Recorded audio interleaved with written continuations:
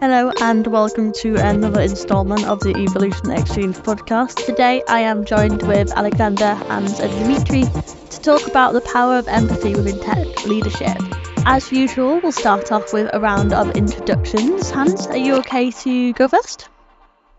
Yeah, of course. So my name is Hans Sandstrom. I work for a company called Instabee, which is a symbiosis of Instabox and Budbee. My role there is engineering manager. And I really enjoy building teams and making sure that teams can work without me. And my goal is to make sure they don't need me, but they can function really strongly themselves, so that I can spend all my time for my other passion, which is skiing. Incredible.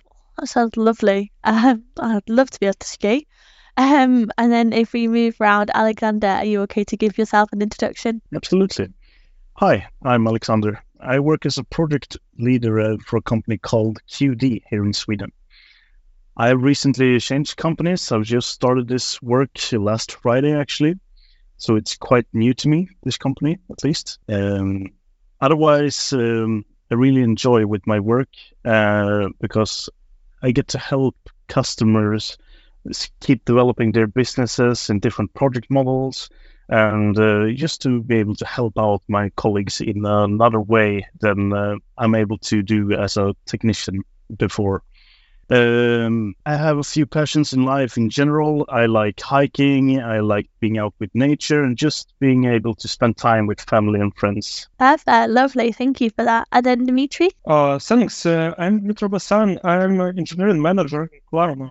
I lead and mentor cross-functional teams across different industries, such as hospitality, Web3, finance, analytics, and payments. I have a managed pension for traveling and cars, and the part of it focus on grow my skills in business, economics, and psychology. Perfect, lovely, thank you. Thank you for those introductions, everybody. Hi everyone, this is Chris Bennett here, the Nordics Managing Director here at Evolution. We're committed to doing recruitment in a different way that adds value to both our clients and candidates by providing you with amazing speakers and leading edge discussions on what's going on in the tech scene at the moment. There are 3 reasons why you should contact me. If you would like to speak on a future podcast, if you are interested in hiring awesome tech, data, product or gaming freelancers for your business, or if you are looking for an exciting new organization to work with, please get in touch. Thank you so much for listening, and I really hope to hear from you soon. Please enjoy the rest of the podcast. So now what we will do is we'll move forward into the actual juicy part of the podcast. You've all prepared a question or subtopic previously ahead of the podcast. So what we'll do is we'll take it in turns to introduce those questions or the subtopics and then share all of our opinions and thoughts around these areas. Hans, I'm going to come back to you for your question, please. Yeah, right. So what I'm curious on is the question of how we can be emotionally present in our meetings and interactions with people we work with. Basically, this is stemming from the thing that you might have a stacked schedule with back-to-back meetings, maybe back-to-back one-to-ones, a lot to process on these calls, and you have a Slack messages pinging around you, or there are other instant messaging tools available that you might also have pressing down, or like people interacting with you by the coffee machine and whatnot. All this information to process. How can you sort of store that away and be emotionally present with the person you talk to, and make sure that you're actually spending your time where it's due to be spent, not just physically but also emotionally? Amazing. Alexander, do you want to go first for your thoughts? Absolutely.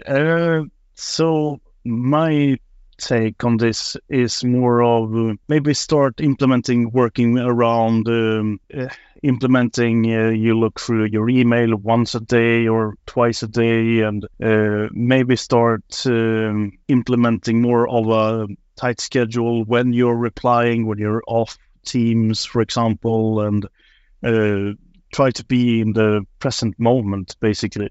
That's basically my take on this question. And I think it's really important to, because of COVID and all of this, all the remote working, I think it's good to try to be back at office, to actually have face-to-face meetings as well, and try to interact with people that way. Because I recently got back to the office for at least 50% of my time.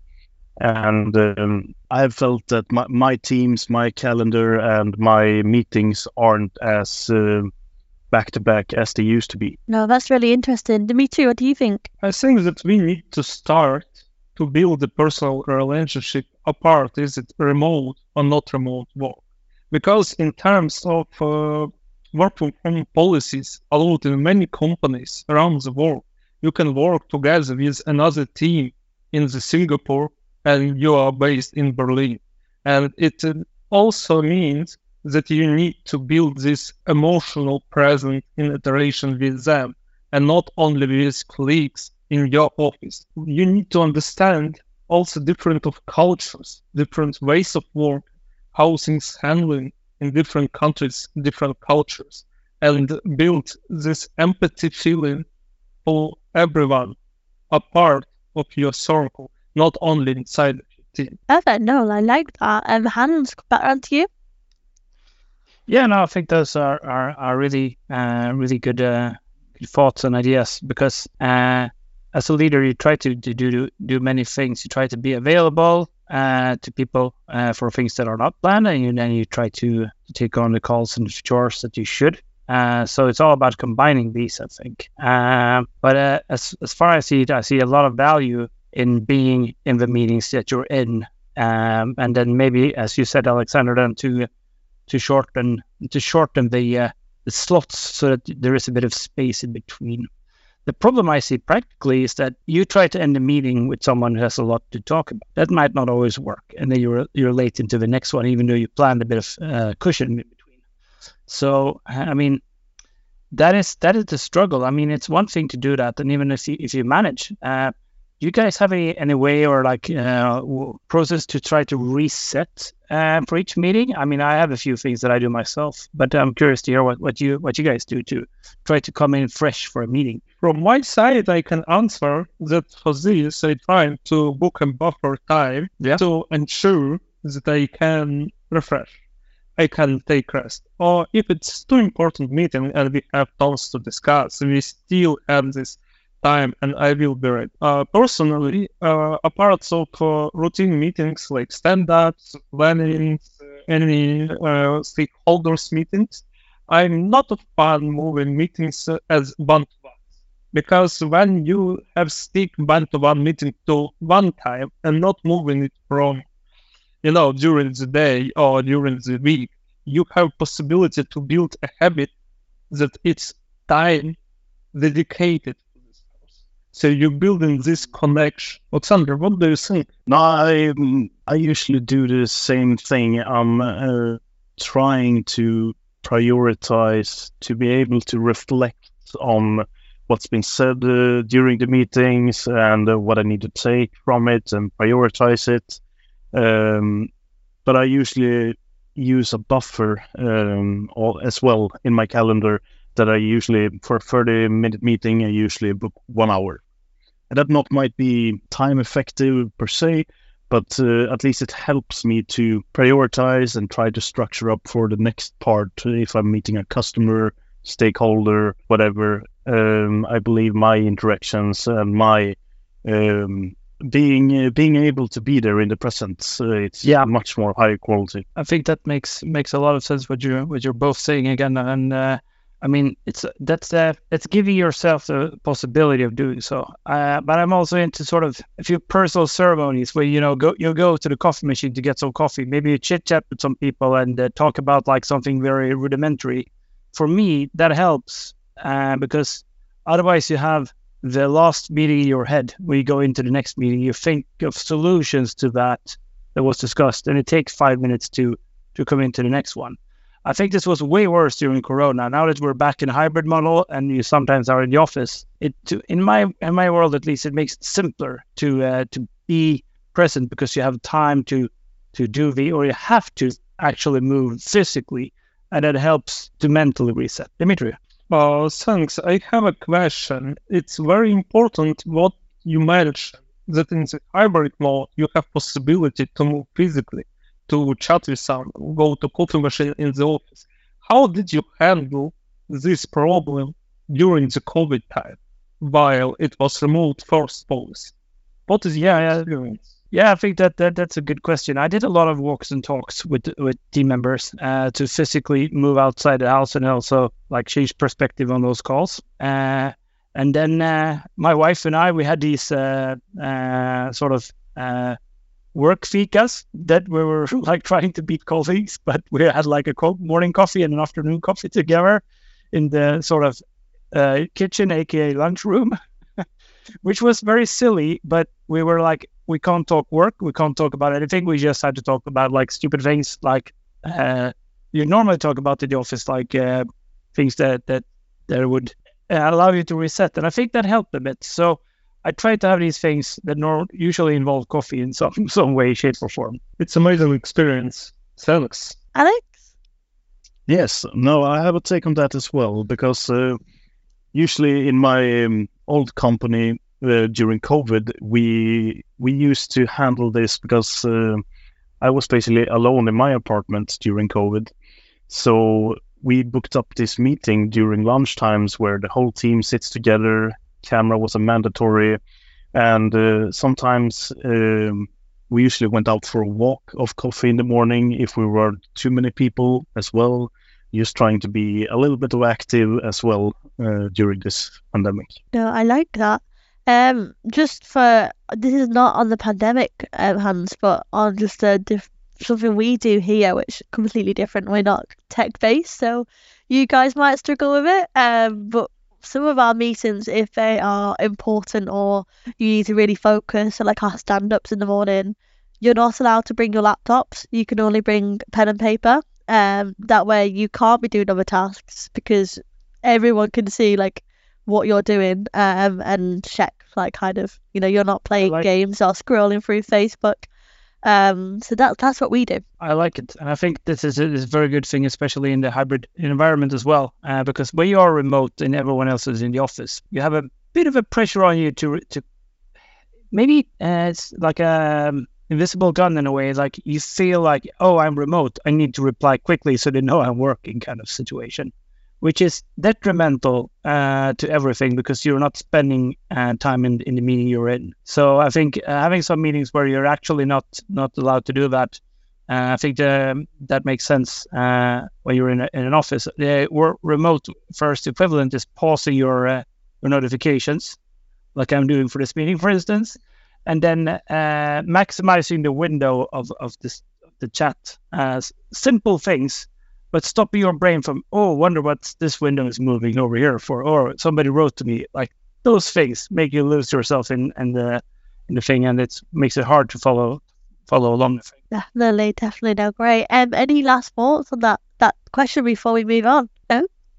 Wonderful. It's been a definite. Oh, sorry, Dmytro. Yeah, I would like to add that it's definitely works in teams that place it in one city, in one company. I mean, in terms of the location.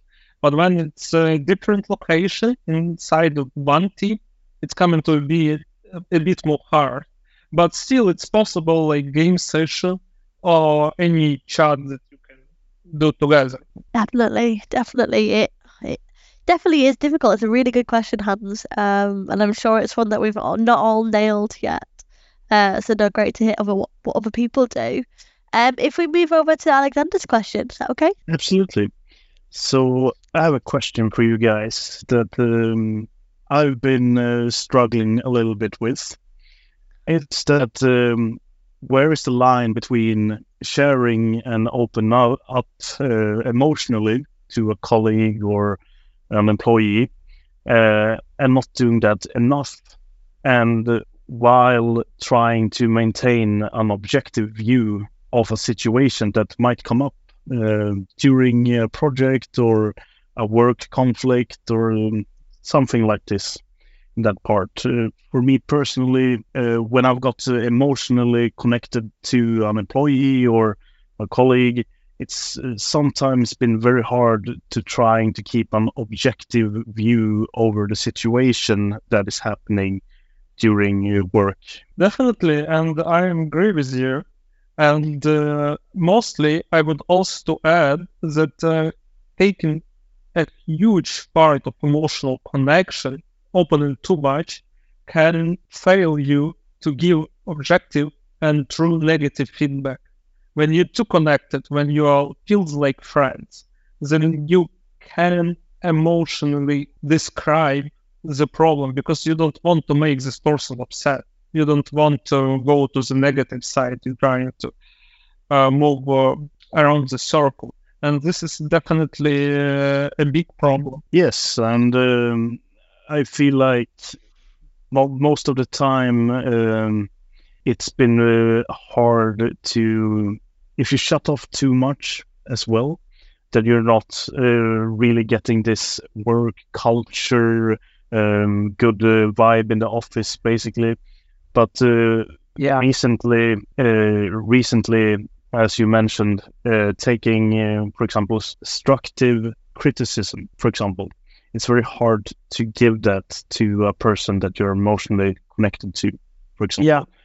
Any take on that, Hans? Yeah, no, I think that makes perfect sense. And I mean, and to start with, I think the discussion you guys already had on the subject makes a lot of sense. What I'd like to add is basically that nobody wants to work with a robot, and I mean that's also why I think people would struggle to have like an AI as a boss, even though the person would never overshare. It would always share like, oh, it was nice weather, everyone was great, like, and then try to focus, especially remote. That would, in theory, work.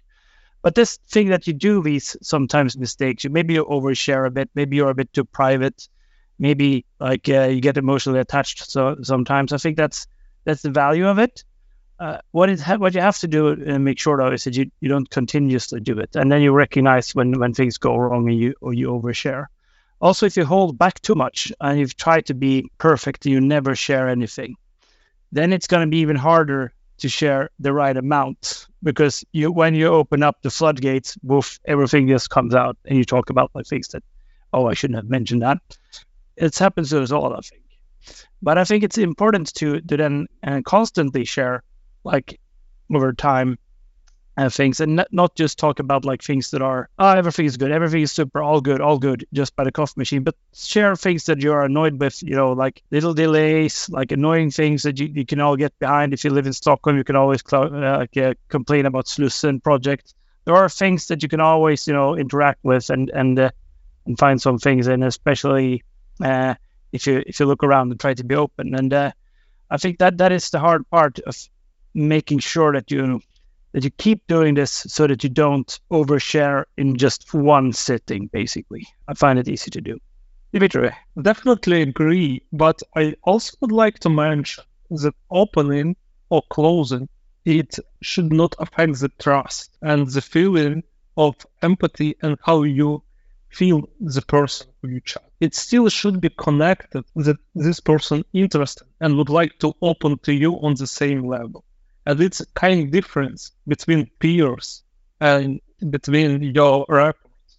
Because on the peer side, it's definitely coming to be, if I would mention a bit more friendship environment where you can describe and even ask your advice.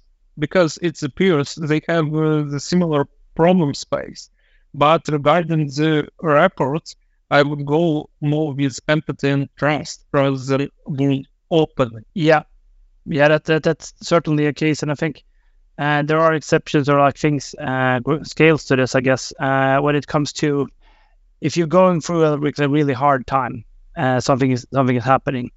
People react differently to these things, and I think you should also never share more than you want to. But if the team knows that you're going through a rough patch and you worked with them before, just knowing that can explain that why you would normally always on time, and say you're going through something tough in life, that you're maybe late, that you like have a harder time controlling your emotions, things like that.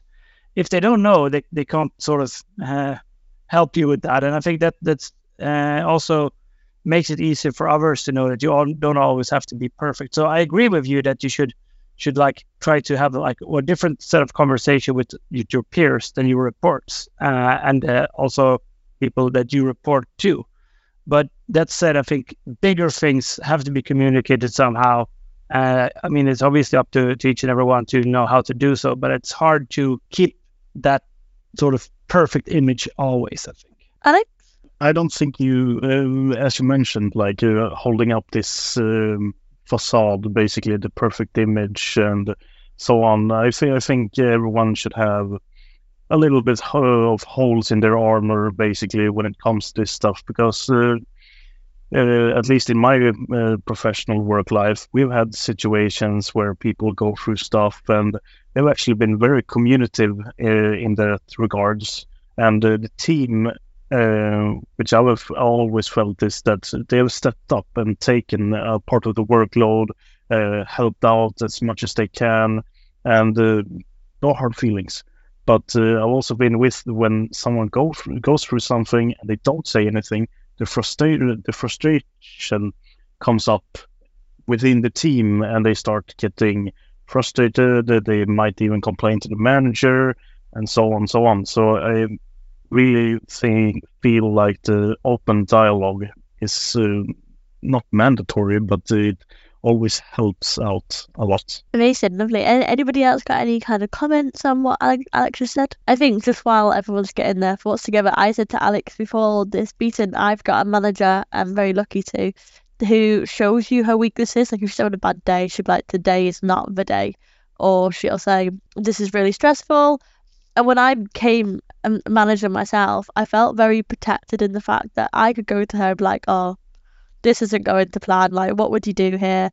And there was no judgment because I saw those holes in her armor that I felt connected to them, where I think the other managers that I've known previously who everything's perfect, nothing's going wrong, everything's perfect, and you see other people really struggle to connect with them when they've got a problem because they feel like they're letting someone down, which is sad. But so I do agree with all the points here today that, you know, you have to kind of have that empathy and be honest with your team. Hans, I think you were going to say something before I started rambling. No, I was just going to say, I think this is like an excellent question you brought up, Alex, again. And I like your reflections here on the end as well, Gemma, because I think it goes back to the fact that you want a person as a manager, and this person will also show some weaknesses. I think that shows that it's a human person behind this. And I think that's very important. Amazing, perfect. Well, we are flying through this, but let's move on to Dmytro's question. I brought one question. What role do we as leaders play in creating inclusive and psychologically safe work environment that allows our team to feel heard, understood, and valued? It's definitely coming to be open question. And I suppose we can reflect each other and share our experience and knowledge. And maybe not only what, but more important question, how? Because it's especially how we support. And at least from my side, I believe it's very hard as a leader to, or I should say that I think as a leader, you need to have a very stable support system, both at home or at work or friends or colleagues that you can even talk to and get also some other perspectives on other situations when it comes to both culturally, customers, work, and just broaden your view, basically, because you are a trendsetter as a leader. Basically, people will look to you to follow you and to build basically a culture around your examples. Is my take on this. Yeah, I mean, I think that's another really good question, and it's something that's always interesting to ponder on. I think the important thing is when you come in rather new, as I have been at my current company for 3 months now. Not as new as you are, Alex, but still. And I mean, then you have to show when things go wrong that you're happy that people come with it, and you have to see what's causing it. Because when things go wrong, it's something in the process or like the way of working that's failing. It's not the person itself. Because one simple mistake that we all do every day shouldn't have like really fatal consequences or like dire consequences for a production system or whatever it can be. That's the first thing. And then secondly, I mean, things will always go down. If you're so afraid of that, I think you will really limit people's willingness to take risks. And I think that's the most important thing in psychological safety. Like, you have to sort of constantly push the boundaries of a team. It doesn't mean that you shouldn't do new things. It just means like you should be safe to admit when something do go wrong, because otherwise you hide it for a very long time, and the sort of outcome of the consequences would be even worse. So showing that, and then showing that it's acceptable to do a mistake, and then supporting that person as much as you can if he or she feels really bad about it. At the same time, showing like, we've done a mistake now, we shouldn't keep doing this, and change the way of working. Those two things may sound very similar, but they differ, because you should really single out, how did this happen? Not by saying, how could this person mess up, but how could we allow as a group this to happen? I mean, one thing that we do regularly in tech companies is we do pull request reviews. Now, if something goes wrong, that makes it the team's fault if the code base is not good enough. It's not the individual person who commits the pull request. So one thing like that is very important, because it also goes back then to the work process, that like, you shouldn't just go through the motions with approving commits. It should be something that you focus on, discuss, and like spend time on. So that is a very, very important thing to take into account, as I see it. Definitely, I'm totally agree, and you brought really great answers to this question. From my reflection, how can I see it? It's separated roles. For example, it could be coach and mentor. In different situations when you need to support people on growing, like for example, more juniors, engineers, that requires more support, more domain knowledge, and you help them to put direction in the right path. And different situation when it's more senior engineers, they know how things work and how we need to do their work.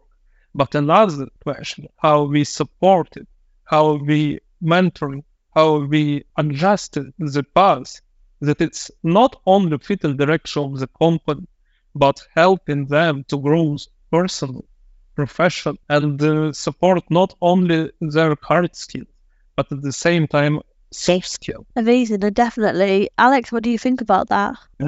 I'm just trying to process a little Sorry, bit here. well, you're on the spot a little bit. Sorry. No.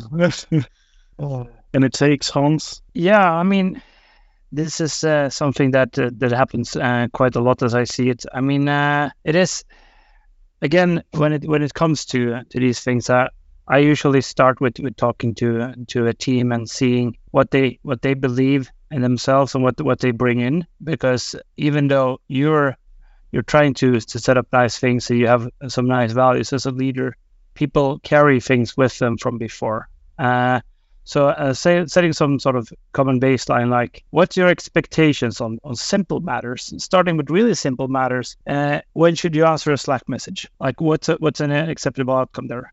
What if I request for help in the channel and nobody answers? I feel left out. And then you dig a bit deeper in that, and you see the reason is nobody answers is your question is super wide. Something is wrong. What can I do? People go, oh, good Lord, not 4 o'clock. I'm not going to answer that. But if you sort of see this, I get a 404 in this API for this specific reason. What am I doing wrong? People will respond. And then also making it okay to respond. I hear you. I'll look at it in 20 minutes. Or I have to go home. I can't help you now. We'll have to wait until the morning. This is critical. That you're allowed to respond without solving. So you take those two things away. Those are really practical matters, and it sounds so stupid when you say it loud, but what it does is starting to give the team some sort of expectations of each other, and that allows the team to sort of discuss these matters within the group and grow as a team within the group. And I think, Dmytro, what you also touched upon is a very interesting thing, that you shouldn't just keep training people for what they're currently doing. You just believe, yes, I'm a tester today. I will always be a tester. Tester is my destiny. There's nothing wrong with being a tester, but you might be like that you have other dreams and plans and ideas and thoughts for your career. So trying to sort of foster that into the program, and not saying tomorrow you'll get this promotion, but rather, what steps should I take in order to be eligible for a promotion? So aligning that is somehow with a career path internally in an organization. This may sound like very corporate, but you can like dial it down to simple things where where you sort of work on certain aspects, like maybe you have the Scrum Master role going around in the team, you have the support role going around in the team, so it's not just one person who does it all the time. Things like that. The talking with other teams shouldn't just be one representative. It shouldn't always be the team lead, or if you have any such things, or an engineering manager or principal engineer. It should be something each team member is confident of doing. Now, people have reached different levels on that, and some people like it, some people don't. So taking that into account as well, and remembering that people you interact with and typically work with are not sort of mirror images of yourself. However, I think that you have to start developing skill sets from where they are at the minute, and acknowledging that if you have 10 years in a company, my expectations on you are different from like a new engineer. Alex, I see that you raised your virtual hand. Yes, I have. No, but a little bit of take on just to switch things up basically within the team and trying to have different responsibilities. And recently with my new company here, they have this morning meetings, which one person in the team is responsible for. And they're changing that person every day, basically, to try to include them in the team and also take responsibility. And I feel that it's very important, not just for meetings per se, but other tasks as well, that the team members can try to, well, as you mentioned, a tester or a programmer one day, or whatever it might be in that case, but to try to be able to fill out different roles and different career paths maybe. And I know a lot of people don't get the time to do this, but I feel it's necessary for that person's development to try to be able to try out different positions as well. Thank you, Alex and Hans, for the immersion reflection on this question. I love it. And I would like to a bit summarize, maybe if we can. I would like to tell that success leader will not only support on the developing hard skills and supporting on the career progression, but on supporting as well soft skills, understanding how the communication, how to become a great mentor, how to become a great coach, how to support other teammates in the team. And when everyone inside of the team have feeling of support and they can rely on other team members, then this team is leading by success leader. I totally agree. I think that makes a lot of sense, because otherwise it would just be like, it's not an extent. It's not being part of uni still, where you only focus on like passing courses and improving on that. That's not really what makes the difference between also a junior developer and a more senior one. I don't think that it's just about quality of the code. It's the skills around it, I think, and it may be more obvious if you look at it as if you pursue a consultancy career, but I think also inside product companies, this is sort of your impact becomes bigger and bigger the more senior you get, because of your ability to communicate what you do and what you work with and your ideas, basically. So making sure that you have someone to help you grow here is important. And the same as like if you go to the gym, you can't just start like, oh, all right, I'm gonna go in there and I'm going to squat 200 kilos when you've never been at the gym before. That's just simply not going to happen. You have to start from scratch and developing these skills over time with progressive overload. And I think that's the same with the soft skills, even though it's not as obvious maybe, or as easy to put into quotas as maybe hard skills or things like that. But it's important to start with this with everyone you work with, I think. Amazing, lovely. Well, that brings us to the end, unless anybody's got any other further thoughts of the questions today. Before we wrap it up, just because we do have a little bit of spare time, I wanted to ask you guys a question of, if you were to inspire a new leader or a new manager who's coming into the tech world for their team, what piece of advice would you give them to be empathetic? Just for my take, at least, it's listen a lot to what the person in front of you says and what the team is saying, and try to have as well maybe an external perspective into the team as well, how they are doing as a group, what can be worked on, how can we better include people on onboarding, and how do we communicate inside the group, and just be open and be open-minded. Dmytro? I would say trust. Self-training trust. You can become an empathic person in one day, that you started to be engineering manager, engineering leader, or other leadership position, and you started to be no, it not works like this.